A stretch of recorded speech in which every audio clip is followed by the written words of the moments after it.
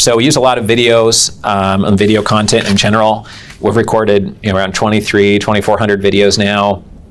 A lot of the videos we do are just with my iPhone, so I just upgrade the iPhone every year when it comes out now so that the video quality gets a little bit better every year. But it's just about documenting your journey and not trying to make it perfectly produced. We don't have like bouncing, scrolling images and perfect audio and a whole film crew following me around like Grant Cardone style or something. We don't have perfect lighting. This was at sunrise in Prague in front of the castle because then there's no tourists around.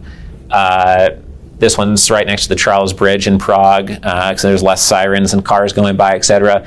But I go to interesting locations like in Zug there, and I found that there was a guy when I was starting my business who was he was German, and he would go around to different banking conferences, and he'd always be on like the balcony of his hotel being like, oh, I just came out of this banking conference, here's what everyone's saying is happening, this is the pulse of the industry. And this was back when YouTube was like a little bit more of a novel thing, and I always thought, man, this guy's always on the road, he's always traveling somewhere interesting, and like I should listen to what he's saying because he just heard all these people on stage. So that's where I got the idea from of every time I go somewhere, I try to record 3 to 5 or 10, 15 videos, or at least a couple, and just share an insight like, oh, we just walked away from this deal, even though we traveled all the way here for it, just doesn't make sense. Or we just don't trust the counterparty, or we just got this deal done, or here's what we learned, here's a mistake we made. This one I was driving between 2 clients in San Francisco and recorded the video. And I've had more people complain about me breaking laws with that video, but it's one of the most watched videos on our YouTube channel as well. And I actually got that idea from Frank Kern, who would drive around in his surfer van and be like, hey, I'm not the smartest guy in the world, and I figured this out, and here's the 4 steps you need to do, so just go do it and stop whining, and it'll work for you, And he said that he recorded from the passenger seat towards him because this was before Uber was so popular, where sometimes you ride in the front, and he said that, well, the only time you ride in a car and you're looking over at a person driving the car, it's your brother or your dad or a good friend. Who else drives you in a car around places?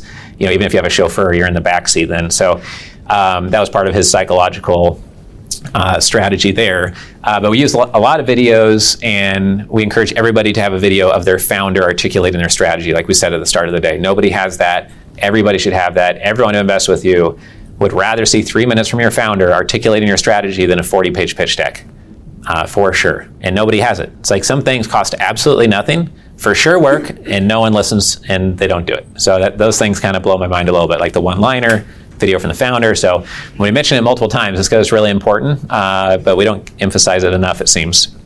We got another question up here, Andres, if you don't mind grabbing the mic for us. Hello. There we go. Hi, my name is Siraj.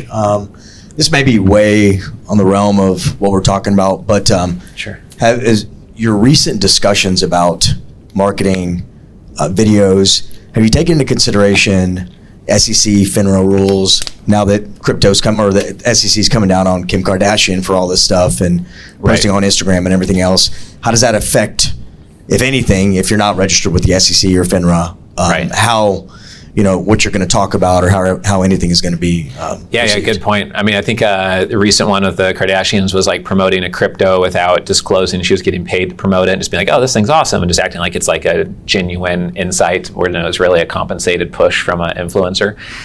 So like we said earlier, it's always best to over-disclose. With investorresidences.com, we spent 7 months structuring that, going through tax diligence, getting it 506c registered, worked with a law firm that forms 90 investment funds per year, and paid the price to do that right and be able to talk about it publicly. So I definitely encourage people to do that and do everything the right way, of course. But general rule is just to always over-disclose, and usually in our industry, you don't get paid on both sides of the deal. You're usually getting paid just on one side. Sometimes it's okay to get paid both, usually not. And just to disclose to people what's going on, just so you keep that good business relationship, whether that's the letter of the law in your regulated space or not. It's just kind of a best practice to do. So I think that's probably the most important thing. And just to not think, oh, that person's doing it, so I can do it. Well, maybe they took the time to register as a 506c, and they make sure all their investors are accredited, so they're allowed to do that, right? And there might be little rules and documentation required. So you can't just look afar and be like, oh, he's doing it, so I'm going to do it. So I think that's probably important to state as well. It's probably a lot of interpretation of what the content, not interpretation, but when people are listening to you with the content that you're actually putting out, which is more of, you're coming to see investors or deals in a certain country or city, versus giving them investment advice, correct? Yeah, you never want to say, every family office should put 25% in real estate and 10% hedge funds, and everyone should be investing in life settlements at 2% because everyone's situation is different. And saying the word guarantee is like saying the word bomb on an airplane. Like that's amateur sign, right? So there's some things you just don't say, and then you always just want to say, like, hey, I'm not your financial advisor. You're watching a YouTube video right now. I don't know you, so this may not be right for you at all. But assuming you have a real estate allocation, this is why we like this area. So adding in little caveats like that to keep it reasonable and not saying the outlandish things. And if you're not sure, then you should ask an expert first, and then just over disclose and not guarantee or say like, oh, this for sure will happen.